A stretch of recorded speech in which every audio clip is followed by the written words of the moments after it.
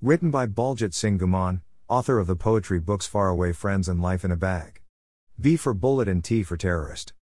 Have you written anything about the children killed in Pakistan? Someone asked me.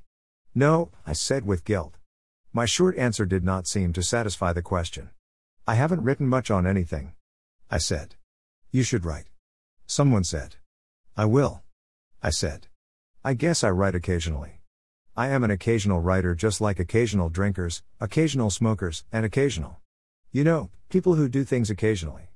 The truth of the matter is that I wanted to write about the terrorist attack on Army School near Peshawar, killing hundreds of children and their educators, but I could not bring myself to comprehend the agony and pain of those parents who lost their young children.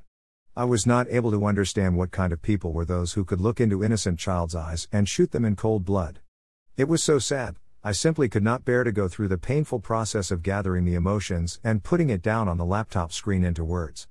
I do not know how to express the feeling of a mother who kept a child in her womb for 9 months, made rigid sacrifices for years to nurture them into school-going age, and then have to bury a lifeless body of her child just because she wanted her child to get education. This is all senseless to me. I could imagine a small child hiding under his class table, paralyzed with fear and wanting to see his father one last time and ask him, "Father, you never told me B is for bullet and T is for terrorist." All this child did was came to school, a safe place, to write the English exam. I skipped writing about this incident because I did not want it to go through the ABC of bullets, terrorists and dead children. Sometimes words cannot capture the emotion because the emotion is so immense that it does not come into the grasp of words and sentences. It's like trying to grab air with bare hands. They say the pen is mightier than the gun. I hope the children who survived that massacre will one day successfully finish their English lessons.